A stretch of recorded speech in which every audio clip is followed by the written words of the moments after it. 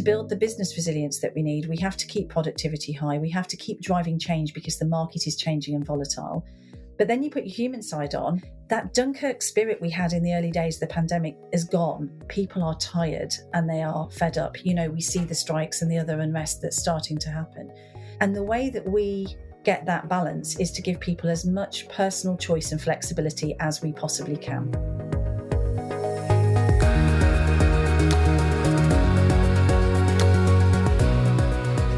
Good morning, good afternoon and good evening everybody. I'm Ben Morton and a very warm welcome to episode 89 of the podcast, which is a very special episode in so much as this is our very first returning guest episode, and I'm absolutely delighted to bring you this conversation once again with Sarah Walker-Smith, who is the CEO of Amper. She's the chief exec of a leading law firm, Shakespeare Martineau. She's a governor at Nottingham Trent University, and she holds countless other roles as well. Sarah first appeared on the show back in December 2020 for episode 16. And here in the UK, at least, we'd come out of one lockdown. We'd had a summer living free, and when we recorded, we were just about to go into a second lockdown without really knowing how long it would be. I said at the time, back when she joined me in 2020, that I'd love to have her back on the show. And as I say, I'm absolutely delighted that we've been able to make it happen. And in case you're worrying, or in case you're wondering, this isn't just a rerun of episode 16. It's an incredibly rich, honest, open conversation in so many ways. We spent a lot of our time talking about how to lead effectively in the current business climate, and also how we can prepare ourselves and our teams to be agile and respond effectively to whatever unplanned, unforeseen events are coming for us further down the road. We spoke about how to really take care of and look after our teams and get the best from them in this new hybrid working environment that so many of us find ourselves living and leading in. And we spoke about what it takes to become a Times Top 100 employer. And then we dropped into some super tactical stuff and looked at how do we let go and delegate some tasks that we know we should no longer be doing ourselves. And how do we really get the best and the most from working with an executive assistant? It really is a fabulous episode, folks. I can't wait for you to listen to it and hear what you think. So without any further delay, please enjoy this revisited conversation with Sarah Walker-Smith.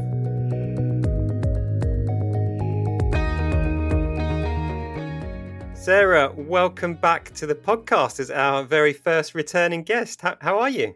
I'm good, thank you. I can't believe I'm the first returning guest. I don't know if that's a good thing or a bad thing. We're trying to have another go, see if we can get it right this time, are we? No, it's completely the opposite. I loved our first conversation, which I was just doing some research. So it was episode 16, which feels like a lifetime ago. I think it was around about December 2020. Wow. I think we'd come out of one lockdown, was just starting or just gone into We just had that horrible November one, hadn't we? The one that surprised us all. And we had no idea what was coming with the January through to March 2021 one, which was awful, wasn't it? That was a really bad one. It was. And I think the COVID effect, on the one hand, it seems like just a few weeks ago. And on the other hand, it feels like 5 or more years ago. Yeah, it's funny, isn't it? So it's really interesting being able to put some perspective on that now. And I don't know about you, I'm constantly in the background, I think, processing some of the pandemic. I think we haven't yet all necessarily processed what it meant to us. And of course, when you look ahead, it's not like we're walking into a rose garden with really happy times ahead either. So it feels like we're in a weird kind of eye of the storm almost, really, coming out of the last couple of years, but not really knowing what's ahead of us. So gosh, what times, and what a huge amount we all learned, I think, as well. Yeah, absolutely. And just on what you shared there, there's so many questions to ask. I guess the first one that springs to mind, which wasn't something I planned to talk about, that sort of being in the eye of the storm piece that you just mentioned there. I think that's interesting because recently I've been asked to do a few sessions for leadership teams talking about leading in a very volatile, uncertain world. And as I was reflecting and preparing for a few of those sessions, I reflected on the past 2 years that we've had, really. So COVID, none of us ever saw that coming. The impact that had on global supply chains. And then that was further compounded, if we remember that ship, the Evergreen, getting stuck in the Suez Canal. Yes. That had a huge impact. Various kind of lockdowns, war in Ukraine. There's just so much going on. And I think 5 years ago, most of us as leaders could never have comprehended having to deal with any one of those things. Yet we've had all of those in a really short period of time. And there's probably something else coming over the horizon that we don't know about. I just wonder, like, as a leader of kind of multiple kind of organizations now, I guess, sort of, what's your approach for handling that uncertainty yourself and trying to guide a big organization through it? Gosh, this, again, I could do an entire podcast out of this, actually. So I did a keynote a couple of weeks ago, a bit like you. It forced me to think about some of this. And before I go into the kind of how I handle it personally, I think the thing that really struck me when I was researching for the keynote was what's going to happen in the next 5 to 10 years. Great. Okay. So let's get the crystal ball out. Was it a short keynote? Was the answer, I don't know? Well, basically, it could have been a very short keynote. But what I did, a bit like you, and you've just referenced the VUCA world thing there with the volatile and uncertain, complex and ambiguous. I've heard that phrase a lot recently, and I assumed it was a relatively recent phrase. It's not at all. It's mid-80s, actually. And what's even more startling about that is if you go back and think about what's happened since the mid-80s, we didn't even have the World Wide Web at that point. That happened in the early 90s. So if we thought it was volatile, uncertain and difficult at that point, can you imagine what it feels like now? And then, as you say, you layer on all those additional things. So it really made me think. But in order to try and understand what's coming ahead, I went back and looked at history over the last 100 years about where there's been anything vaguely similar to this. And the best I could come up with were the periods after the First World War, the periods after the Second World War, and some of the challenges going on in the 70s caused by the oil crisis. And I think when you roll some of this forward, we are definitely going into, and I was writing this before we'd even had the strikes of this week, it was quite clear we're going into strikes, we're going into rationing of some kind, possibly energy rationing of some kind. We've got significant supply chain issues caused by some of the things you talked about. And then there's even, we forget about Brexit, which was not that long ago. Yeah, of course. We have a huge war for talent when it comes to supply chain. We've got massive supplier inflationary pressures on us. We've got the Bank of England using monetary policy for a demand side crisis that doesn't work with the challenges that we have here. And when you look at history, and I won't go into this anymore, you can see that there are potentially some very, very difficult times ahead. So exactly to your point, what I feel at the moment is there's an element here at the moment as leaders where we need to regroup, reset, recharge, actually, and make sure that we are going to be ready to go into what comes ahead, because what we all of us know is we need to be prepared for anything. I kind of jokingly said at this conference that I think there's a missing letter now when you look back at VUCA, and if you look at all the things you talked about, we're living in a finite world, we're fed up, we're fatigued, we're feuding, all of those things. So I think we need to add an F to VUCA, and quite frankly I'd probably put it at the beginning, but I'll let you work that one out. But it does feel tough, doesn't it? I mean, it feels ridiculously tough. So I'm always reminded of the analogy about putting on the oxygen mask in a plane before you, and I know that's been talked about a huge amount. We possibly even mentioned it last time, but never more so has this been true. And I don't think we should get complacent that we've come through this tough period and we can breathe a sigh of relief. I think we need to restore, like I say, mentally and physically now. So first and foremost, look after yourself. I mean, I think that's going to be absolutely essential. And then secondly, do all the things that we need to do in periods of volatility, which is look after ourselves, look after our people, build agility into our organizations, make sure that we are staying close to lead measures as well as lag measures. Yeah. In fact, those lead measures I think are dialed up now to spot things coming before they happen. But actually, the other thing that I feel as business leaders is, whilst we need to have all this horrendous doom and gloom in our heads about all the things that could go wrong and have all of our contingency plans and then contingency plans for the contingency plans. What we're doing in an agile organization is empowering people to make those decisions. And we mustn't feel like we have to stay in control and manage it all, because we won't be able to.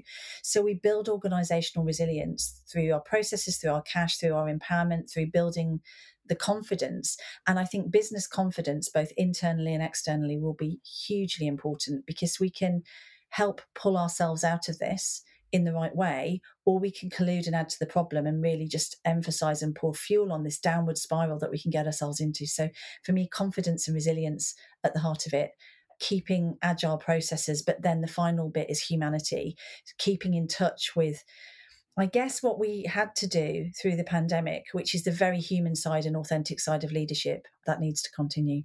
Well, yeah, there's so much to ask you following on from that as well. Like around I guess the resilience piece and kind of Yeah. taking care of ourselves. It's a two-part question here. Like, what does that look like for you personally? And then what does that look like within your business? Because clearly you're doing loads well and right, because you're in the Times top 100. I think it was, is it 61st in the top Yeah, 100? 60 something. I don't get obsessed with those things, because I the minute we do one of them, I'm on to, like, what do we need to fix? How do we Yeah. sort it? So, don't bask in your own PR too much. But yeah, no, we are doing really well. And we've got, we're growing. We've created a group. We've got some fantastic people in the business. We've got fantastic people joining us. We've around about 1,300 people strong now. When I spoke to you last time, we were probably 800. We've almost doubled in size, or we will be by the end of this year, I think, in terms of turnover. So we are moving very fast paced in a world that's moving very fast paced. So your resilience point is extremely well made.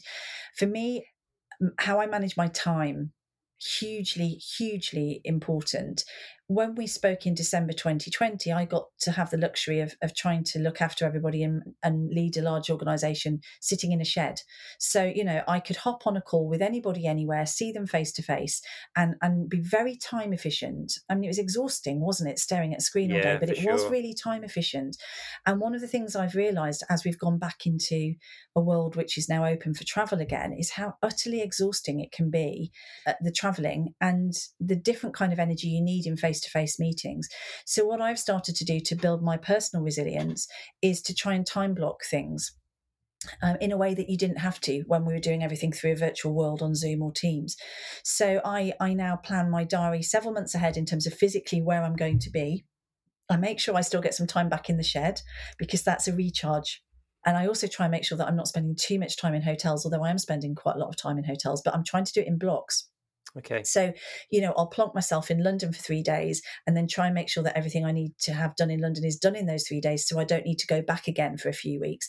And then similarly with all the other cities around the UK, I've taken to travelling on the train far more, because I know I can get much more done. So again, I'm killing two birds with one stone. I'm getting somewhere, but I'm getting work done.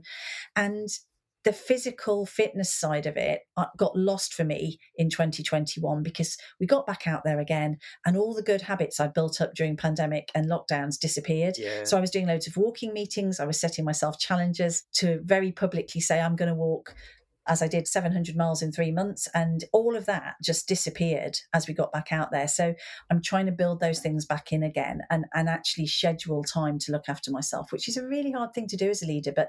And sometimes we can feel guilty for it, but you've got to switch the mindset and say, actually, you can't lead others if you're not well physically and mentally. So it's actually a core part of the job. It's not an optional Yeah. extra.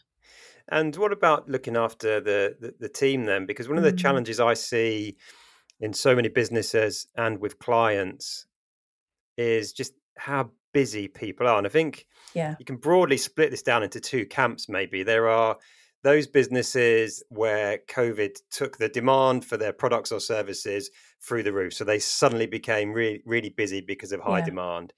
And then there's another big block of companies probably where COVID had the impact that their services or products or markets just collapsed and they were fighting desperately hard to survive. Yeah. And then there's probably kind of a big chunk in the middle as well. But I think for those two, those that were really busy have come out of COVID continuing to be really busy. Yeah. Those where their kind of market started collapsing are coming out of COVID working really hard to recover. And I just see so many companies where the demands on people are so so vast and people are so under pressure. And at the same time, the company says it's really important you look after yourself. But some frontline employees go, "Yeah, great, but how do I do that? I've not got time." Like, what does that look like in your world? Yeah, you make the point really well, Ben. Ours was not so straightforward in that we're a large professional services group. Some of the services continue to be really busy, others literally stopped overnight. It was so different and so mixed. But we've also been going through a period of transformation and change that we accelerated actually during the pandemic. So you've got the external impact of the change, but you've also got the internal forces of change that we've been driving as we go through our transformation into what is now the AMPA group, basically. So it has been relentless, and it is relentless. Now, I'm going to answer this question in two different ways. First of all, I'm going to put my business hat on, and then secondly, I'm going to put my human hat back on again. And of course, what you do normally is you don't wear separate hats, you do it all together. But I'm just going to try and make two separate arguments. So if I look at it as a business person, to build the business resilience that we need, we have to keep productivity high. We have to keep driving change because the market is changing and volatile. Our input costs are going up dramatically. I mean, the CBI recently shared figures that supplier input inflation is more likely 19 point something percent, nearly 20%. Of course, we talk about inflation in the outside world at 9 or 10%, but the inflation on businesses, because they are more exposed to some of the forces that we talked about earlier, is running at 20%.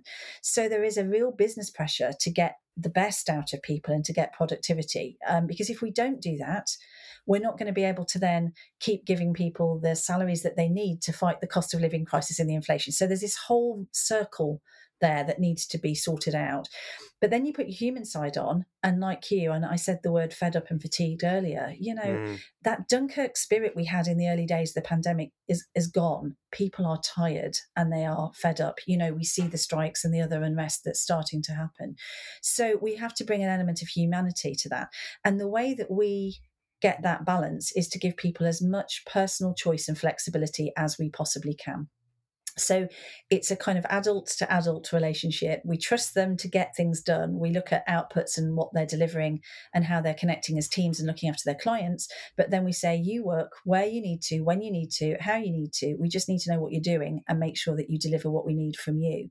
So that's our way of trying to do it. We call it empowered working, where we are deliberately fighting that you must be in the office 2 days a week, you must work 9 to 5, because I think the more we can give people choice and flexibility, it does help them continue to meet some of these demands on them, which of course are not just the demands of work, it's the demands of life. So that's our main way of doing it. And then of course all the stuff that we had during the pandemic about providing mental health support and career development opportunities and lots of different choices around careers as well. Gone are the days where careers are just ladders that go up. We talk about squiggly careers, don't we? And I think making sure there's as much choice as possible for people. They may go through periods in their life where they are ambitious and they want to put their foot down to on the accelerator. They may go through periods where they want to back off.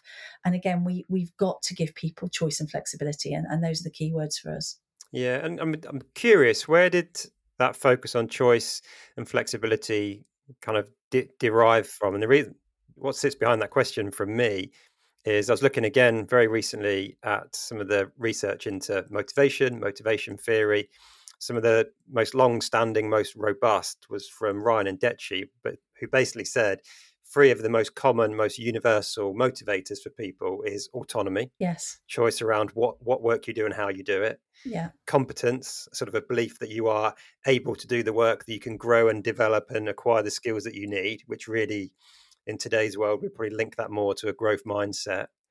And then relatedness, a sense of connection, having relationships with your peers and workers. So it seems what you're doing is so spot on with that research. I just wonder if it was just intuitive or not. It was linked to the research. No, well, it's both, actually. I can correlate it to 3 things. So there's the kind of well-rehearsed research that you're talking about there, and the book, Dan Pink's book, Drive, I think articulates some of this really well in terms of, purpose, autonomy and mastery, which is very similar to what you're talking about there. But I had a workshop with some of our people last year, and I was doing my thing, kind of talking about, here's the theory, blah, blah, blah. And somebody said to me, if one more person who earns a 6-figure salary tells me that reward doesn't matter, I'm going to scream.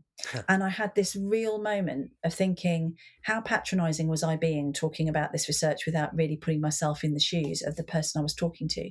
So for me, there is that. And I think it's still there, and it's absolutely still there. But if we look at something like Maslow's hierarchy of needs, that's still there if the basic needs are being met. Yeah. And with the cost of living and inflationary crisis at the moment and other issues, there's also an enhanced element of making sure that people are being rewarded fairly, and it matters to them even more now. I still think those other things matter. So I think for me, it's a correlation of that research, which is bang on, with a really honest and realistic discussion about the financial situation that people find themselves in, but equally not fueling that to create a vicious circle of adding more and more inflation into the economy. That's a really tricky conversation and a very difficult balance to get right. But the third thing is, for me, a deep-seated belief that the pandemic gave us flexibility that will improve inclusion and diversity and give us a level playing field. And we know that many women, more so than men, but not exclusively women, took the brunt of the caring responsibilities during the pandemic and some of the other challenges that it brought out for them.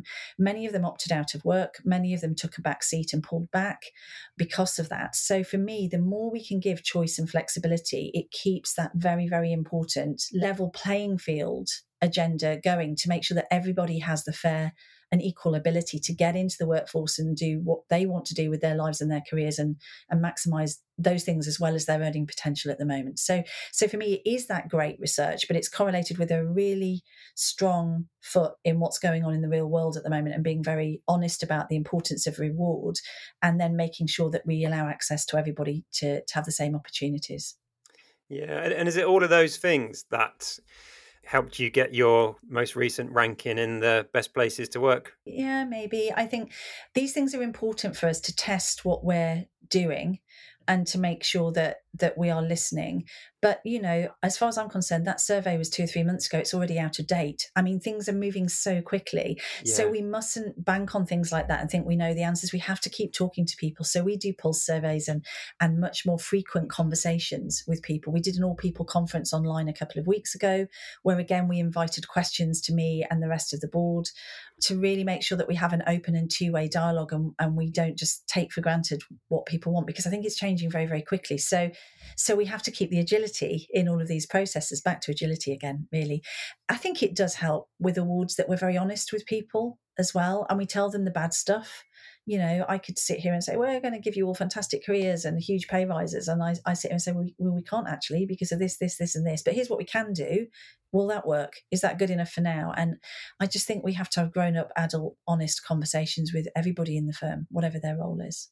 Yeah, I love that as well. It links back to, in my view, it's the best leadership book that's ever been written, which is The Leadership Challenge by Jim Kouzes and Barry Posner. I was fortunate to have Jim Kouzes on the show, and I bang on about that book all the time, mostly because started in 1982 now. They've gone out every 7 years or so. Wow. Researched people and asked, what are the characteristics you look for in an admired leader? Yeah. The number one thing has never ever changed, and it's always been honesty. That doesn't surprise me, actually. It's surprisingly hard, to be honest. I think people are fearful. They're sometimes fearful that they haven't got all the right answers. I remember one of the things we did in the pandemic, and at the time it felt very brave, but looking back on it now, it was so obviously the right thing to do, is I remember we sat down in the first lockdown. We'd had some huge impact on our business. At that point, turnover was down by about 25-30%. And I basically just said, I don't know what we're going to do about this yet. And I'm going to try to make sure we don't have to reduce people's salaries. I'm going to try my best to make sure we don't need to make people redundant. So I'm going to tell you every week how we're doing against that. And I'll share with you what I think we need to hit this week to avoid any salary cuts or any redundancies. And I'll keep telling you every week where we're up to. And I had a few people panicked and said, oh my gosh, you're about to cut all our salaries. No. I am telling you, I don't want to, and I'm setting out for you what we're going to have to do to avoid that. And it took a little bit of while for people to get that, because I don't think we'd ever been that honest before in advance of making a decision. So, obviously you typically as leaders, you go behind closed doors, you do loads of analysis, you might consult a few people, you make a decision, and then you tell people, and hopefully you're very honest about it. I was telling them before we'd made a decision and saying, I don't know yet what we're going to do, but I'm going to take you through this whole thought process with me. And when I look back on that, that was probably one of the most seminal points for me as a leader, to go, it's okay to do that. You don't have to have all the answers. You can just be really honest with people, and they really appreciate it. So why do we do well in certain awards? Well, lots of different reasons, really. But I think that open and honest adult dialogue is hopefully one of the reasons. Yeah. And how much of that honesty and weekly updates has remained post-COVID? Yeah, it's a good question. I remember when things settled down last summer, because I was making videos to the firm every week. Right. In fact, sometimes twice a week, to everybody. And, at that point, heading for 1,000 people, I suppose, at the height of it, as we say now, a higher amount. So I don't do it anywhere near as much. And I had somebody challenge me on that a few months ago and said, "Where are you? We don't see you as much." And I said, "Oh, I'm still making one a month." And I thought that was enough, because you get sick of the sound of your own voice, and people get sick of seeing you jumping up on a video going, "Hi, how is everybody today?" But I realized that actually people still wanted that connectedness to continue. And as a leader, particularly leader, if you've got, as we have, 17 different offices around the UK, I cannot be at all of those offices frequently and make sure I'm visible enough to see people. And of course, with a hybrid working situation and empowered working, they may not be in the office when I'm there anyway. So I realized actually that some of the things we learned during the pandemic about how to be visible are just as relevant now, and we need to keep it going. So no, I don't do it once a week, but I do make sure it's at least once a month, sometimes more frequently. And I've stayed with the video communication rather than, really boring emails and things like that. So I've tried to keep that authenticity going as well. But I think I could do more on that, and I think we're going to need to do more with the period that we're going into. Yeah, again, I think that's so interesting. And I found myself having a conversation with someone about this very, very recently. They're talking about asking me how they can build a real sense of connection when people are working flexibly in a hybrid world. And my answer was very similar to what you've just shared, in so much as the start of COVID, we all got very good at it, didn't we? We put on all these virtual team events. We might have had a separate WhatsApp or Slack channel just for some social stuff. And then there came a point where we all started to get a little bit tired of it. Oh, Christ, have I really got to do another online quiz or whatever? Yeah. And it all kind of faded away, didn't it? It did. And then we kind of thought maybe we don't need it anymore, but we're still not back to, most of us, 5 days a week in an office. No. So we are more disconnected. So actually bringing back a little bit, just enough, like the Goldilocks amount of that virtual stuff that brings us together, I think is important, isn't it? And they said, "What should I do?" I said, "Well, you know what to do. Bring back some of what we did before." Definitely that. Summon, like version 2.0, we need to constantly make sure we're evolving it and it's still relevant. But I think that's got to be right. I think the other thing is make it more two-way as well. And there was a lot of top-down stuff coming out in the early pandemic, and I think we're trying to reverse it back round again. So make sure that we can listen to people as much as we can, try and update them and tell them what's going on. And I think that's certainly a big thing for me. But I use social media channels for visibility as much with my own people as I do for the outside world as well. Actually, I've kept a lot of the external comms going for that reason, because we know that our people are connecting with us on internal channels and external channels. So yeah, I think we did know what to do, and I think we just need to reinvent it slightly, but keep going with it. Reminds me as well, I've not shared it for a while. I was running a workshop and it just occurred to me in the moment. I drew a simple 4-box grid on the flip chart, and everyone laughed because it's the classic joke about a consultant, right? No consultant's worth their salt if they can't quickly create a 4-box grid. But if you imagine a 4-box grid and the columns were pre-COVID and COVID. Yes. And then the rows were keep, and then the next one down was bin. Yeah. And I said, it's really interesting because people were always talking about going back to normal, kind of in the height of COVID. And I often say, we might have said it on episode 16. Actually, I don't want to go back to normal, because a lot of what was normal didn't serve us well. So I think it's a really interesting exercise to think about, well, what's some of the stuff from pre-pandemic that didn't serve us well that actually we don't want to bring back? And what's some new stuff? And then some of the stuff we brought in during the pandemic, of that, what do we want to keep because it was good? And of that, what do we want to bin because it got us through the tough times, but it wasn't great? Let's get rid of it. I wonder, is there anything, I'm slightly putting you on the spot, is there anything that springs to mind immediately about what you did that kind of would fit into one of those sort of boxes? Yes, to a certain extent. What I would say, though, and this is another real insight for me, just harping on back to something that I said at the top of this call, I went back and looked at history to try and find examples of where we've been in anything like the kind of situation we are in and about to go into now. And I realised that I could look at those things, but of course, it's not a cycle, it's more of a spiral. So other factors have changed and other things have changed. So you can't necessarily go back. And so my point about looking back at COVID is, I think my initial generic observation is, but it's not the same circumstances. So it's almost, what other lenses can we apply to look at it that are not just pandemic related?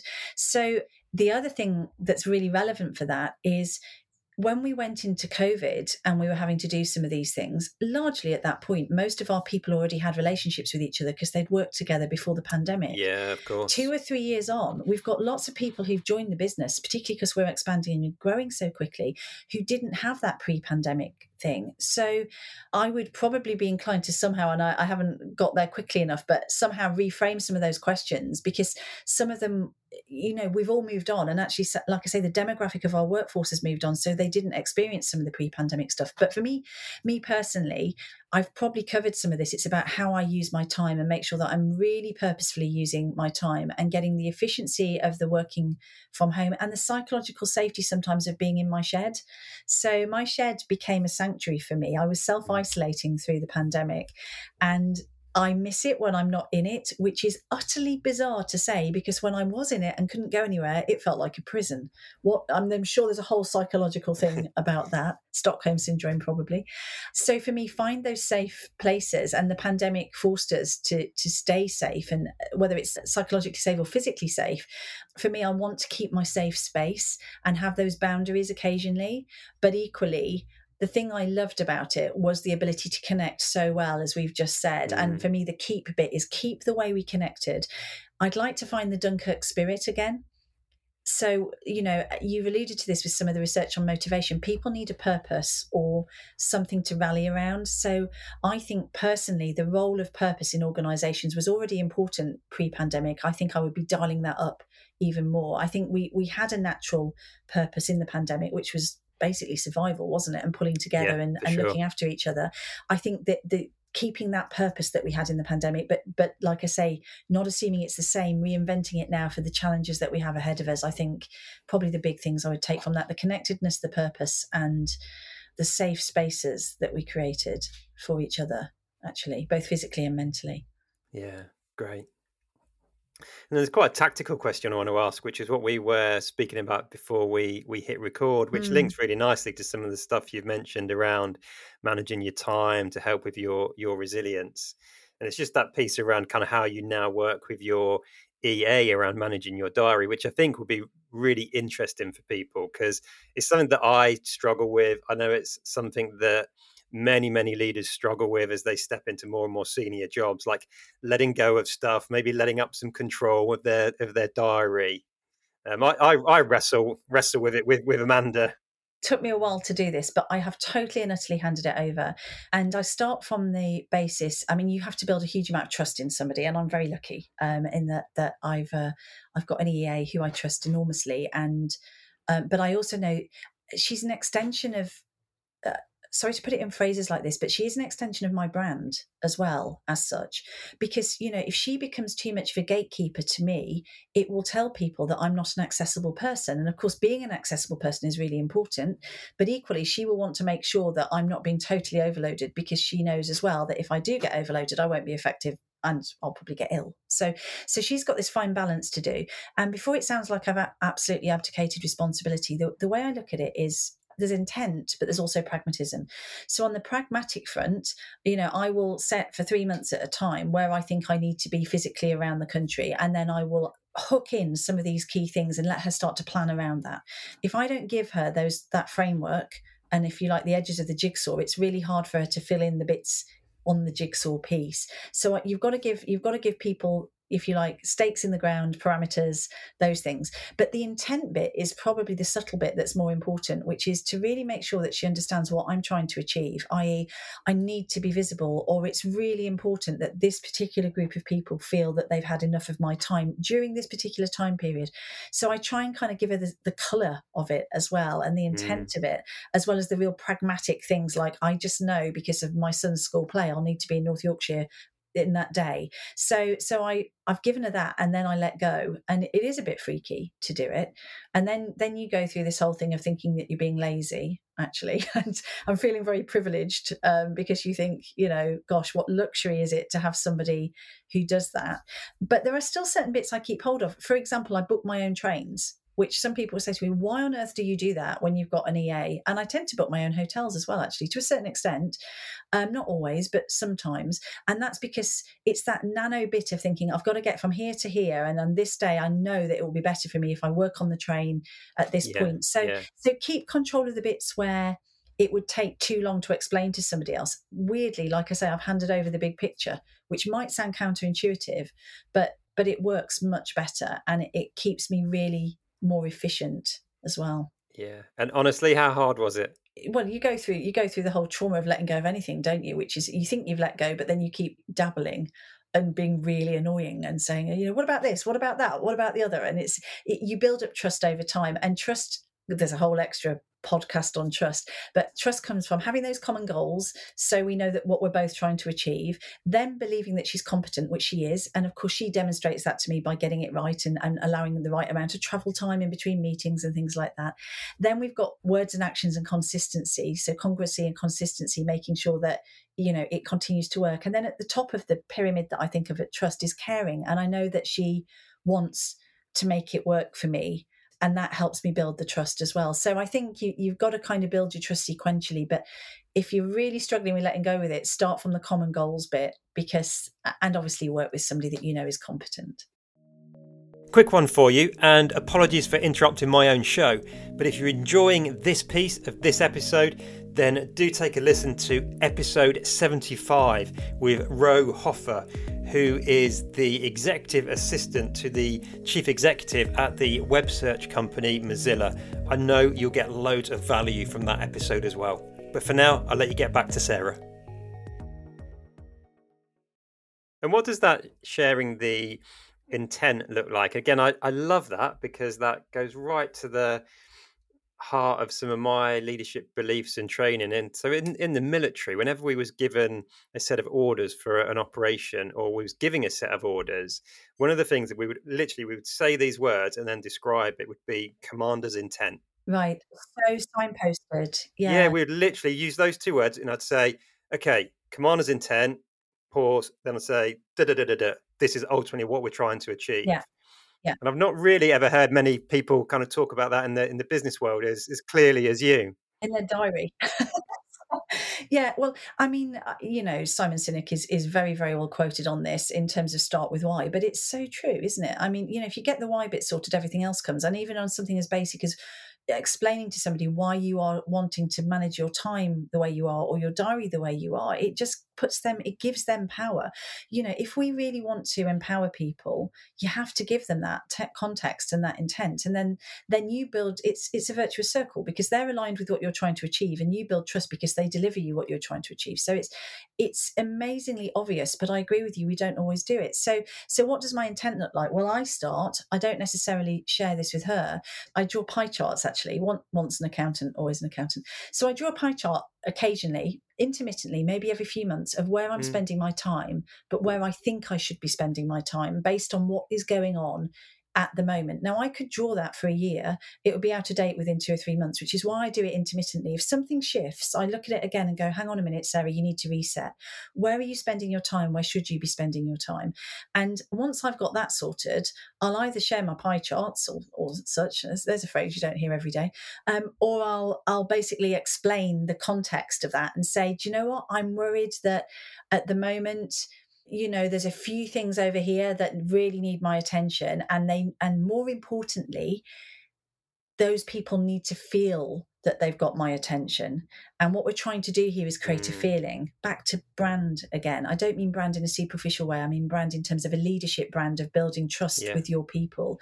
And for me, if we get that right, most of my intent has got to be to build trust, because I'm asking my people to do a huge amount, to follow me on this crazy journey that we're going through, and to trust that we're doing the right thing, whether it's in terms of the strategy or the finances or the day-to-day, there's a massive amount of trust in any leader, not just me, but my whole board. And therefore they need to see my words and actions meeting. And my EA has such a massive role to play in those words and actions meeting, because I could be saying all the right things, and if the people I'm saying are important never see me, they won't believe it. So for me, she's the segue of my words and my actions in terms of what I do with my time. And so the more she can understand what I'm trying to do and why I'm trying to do it, and the fact it will shift, it could shift quite quickly sometimes as well, then the better she can do her job. And she'd be the first to say, when it gets really busy, I'm not always as good at communicating that, but I'm very mindful that when we catch up, I tend to start with a conversation about why am I thinking like this at the moment? And then we get into the nitty-gritty. Super specific question on your pie charts. Are they gut feel, or do you literally go through and analyze like days and time in your diary in order to create them? Oh my God. No, they are gut feel. Life is way too short for that. I used to be an accountant. I used to love a spreadsheet. I don't have the luxury of that anymore. No, I think as a leader, I've grown into this. I would have analysed it. I would have done it a few years ago. One of the strongest gifts we have as leaders is our instincts, and we have to trust them. So it is instinctive. It's not scientific at all. As we get better at tuning into our instincts, a simple diagram like that can articulate our instincts without getting too analytical. I do love some of your accountant auditor tactics. After we last spoke, I literally went straight out and bought myself a couple more nice notepads, and I now have one set just for capturing like learning and ideas, as well as my journal that I always had. Well, I went on an upgrade. Oh, so you're going to love this, Ben. So I still have my stationery, but then I bought a Remarkable tablet. I'm not trying to advertise, but because what I then realised very quickly, I can carry 15 different notebooks with me at the same time. And your bag gets really heavy. Yes, but on a Remarkable, you can essentially it's like paper that you can scribble and write on it. It has some downsides as well. I'll come back to that in a second. But you can organise your notebooks, so you can set it like Windows folders really. So you can have a macro notebook, which is, I don't know, writing or speaking, and then you can kind of set notebooks underneath it. So I found I could replicate my whole suite of different notebooks on this single device that was very portable. This is, of course, coming back out of the shed this time last year. Suddenly in the shed, I was surrounded by notebooks. You go out of the shed, you can't do it.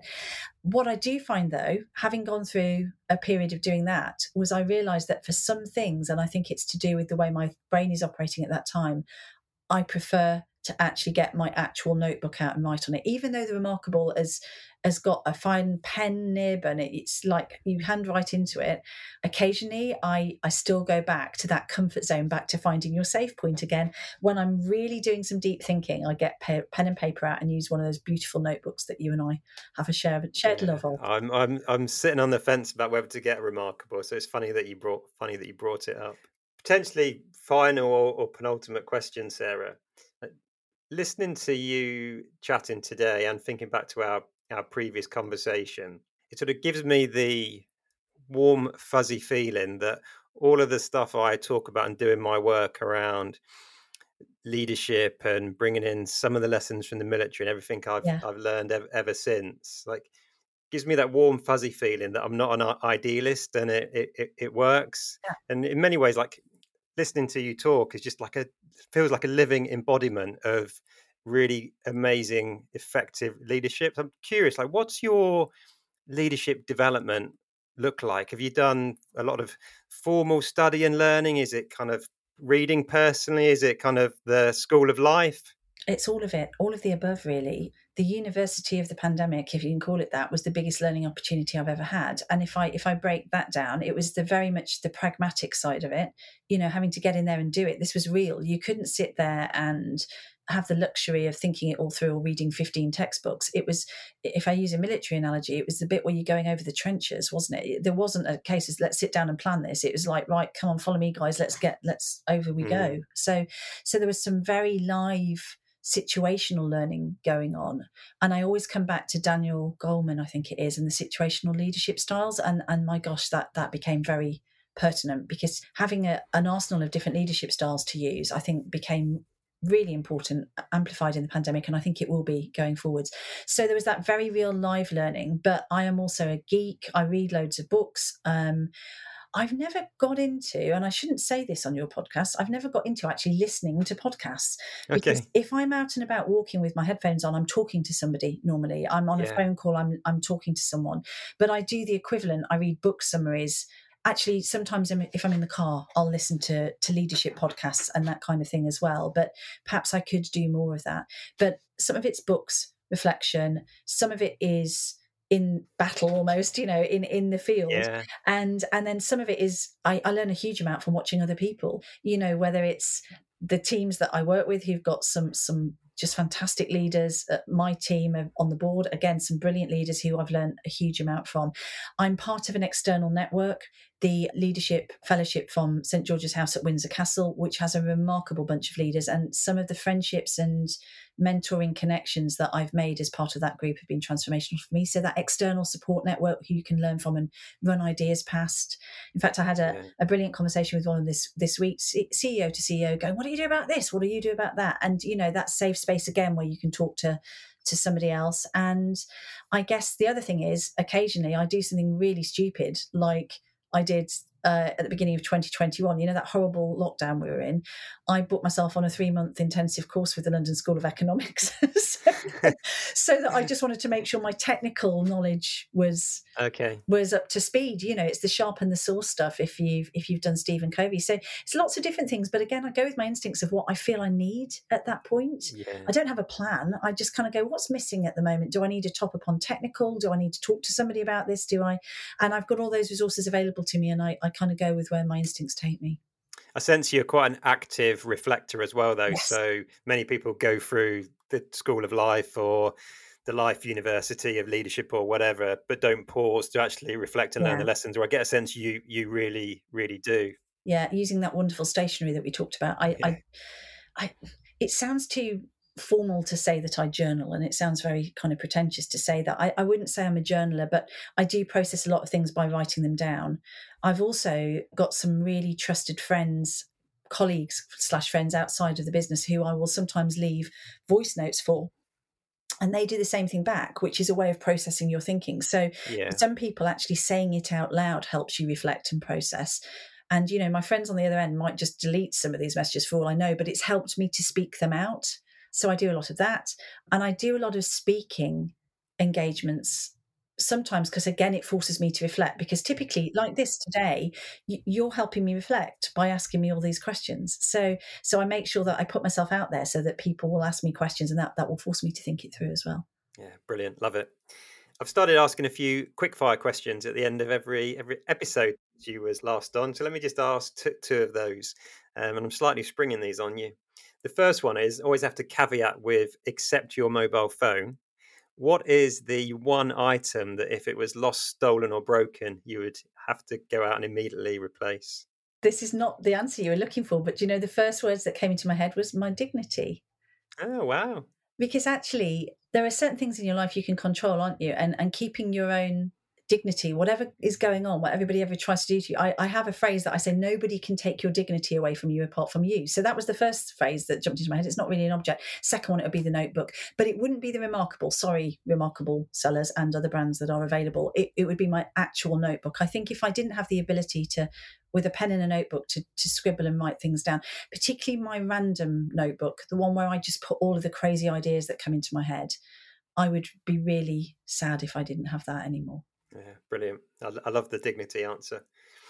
And the other one, I did ask you this last time, actually, and I think your answer was, and I'm not going to remember the exact title, The Boy, the Mole, the Fox, and what's the book called? It's somebody Mackenzie. I think it was you that mentioned that. Maybe it wasn't. No, I'm not so sure it was actually, Ben, but I could be completely wrong, because December 2020, literally, it's a lifetime ago. Yeah, honestly, I have seen that book. I don't own it. It's one of the few books I don't own. So are you going to ask me what my favourite book is? Or? Yeah, kind of a favourite book or most recommended book, or a book that's had the most significant impact upon you. Yeah, so gosh, you're talking to somebody who's got literally hundreds of books.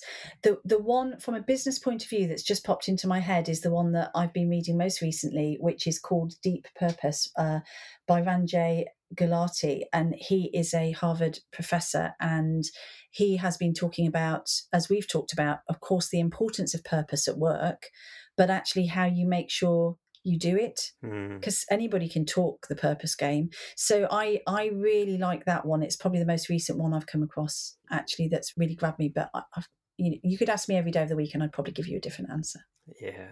I think talking the purpose game is really dangerous, right? I think if you're going to talk it and not do it properly, you're definitely better off not doing it at all, because I think you do a whole lot more damage than good, I think.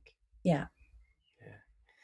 Sarah, thank you so much. It's been such a brilliant, wonderful conversation, gone off in all sorts of unscripted, unplanned directions, but it's just been so rich in content and stuff. So thank you so much. It's been really nice connecting with you again. Yeah, no, it really has. And I'm so glad that you're still doing what you're doing, 18 months, nearly heading for 2 years later, helping us all through this crazy time, because the better leaders we have, the better we'll come through this, and the better support the leaders have and challenge and inspiration the leaders have, then it becomes a positive cycle. So thank you. My pleasure, and what a wonderful place to end.